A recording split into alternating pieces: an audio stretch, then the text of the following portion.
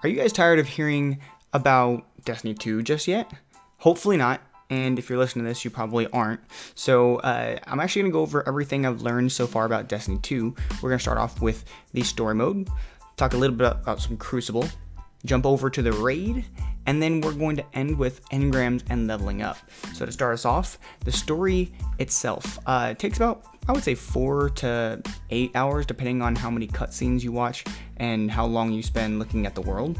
It starts off with you kind of watching the fall of the tower, and it takes you through a much more entertaining storyline than that of the first game. I'm not going to spoil anything, so you have to kind of play through, at least watch some of the cutscenes, and there's plenty of lore out there that you can listen to on YouTube or watch, up to you.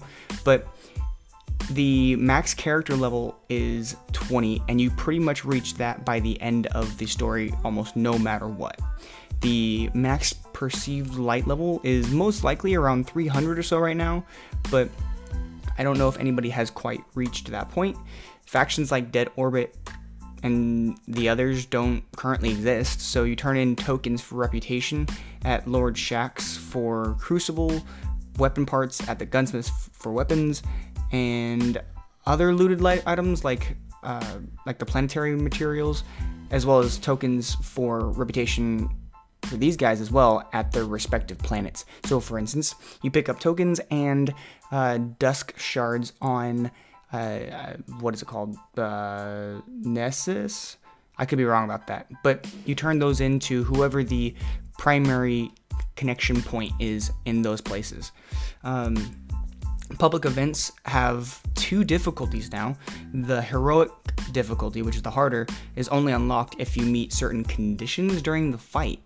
Public events will also reward you much more frequently and a lot more handsomely than the original game itself. So on to some Crucible stuff. The Crucible is now only 4v4 for the casual and the competitive play. I'm still unsure of what that's going to look like for Iron Banner or Trials, but it should be 3v3 for Trials of Osiris, which is coming up, I believe, this week. Team play is much more heavily emphasized now, making it so that one player can't take an entire team as easily, unless they have their super, of course. Casual mode consists of Control, Team Deathmatch, and a game type that is very similar to Kill Confirmed in Call of Duty, where you kill someone and then you go pick up their dog tag. In this case, it's a little octagonal object thing that's clear. I don't know what it is. The competitive mode has 2 different modes. I don't know a better word to use for that. One is survival, and you have a certain number of respawns, a set number of respawns for the entire team, which is 8. And so if you die and your team has 0 respawns left, you are out. There are no revives. And the other mode is a lot like Search and Destroy, except you have 1 revive available per teammate. As far as weapons go, from what I can personally tell, there isn't anything that stands out above the rest. There's no one weapon that is absolutely necessary for you to use, but I will say that the Cold Heart, which is the exotic trace rifle, is one of the most annoying guns in the entire game when the other person is accurate. So, on to the raid. The raid releases in 2 days, so if you don't know this, please get your fire team together now. It is on the 13th that it's being released, and it's most likely, based on the lore that I've listened to, is going to be on the Leviathan ship. Leviathan, I don't know how to say that. The Leviathan ship, which is owned by the original Emperor of the Cabal before Gaul took over. We still don't have an exact light level for the difficulty, but we can assume it's going to be somewhere around 260 to 270 minimum because of the engram drop cap, which, if you don't know, blues drop at 260, purples will drop typically at 265, and exotics will drop at 270.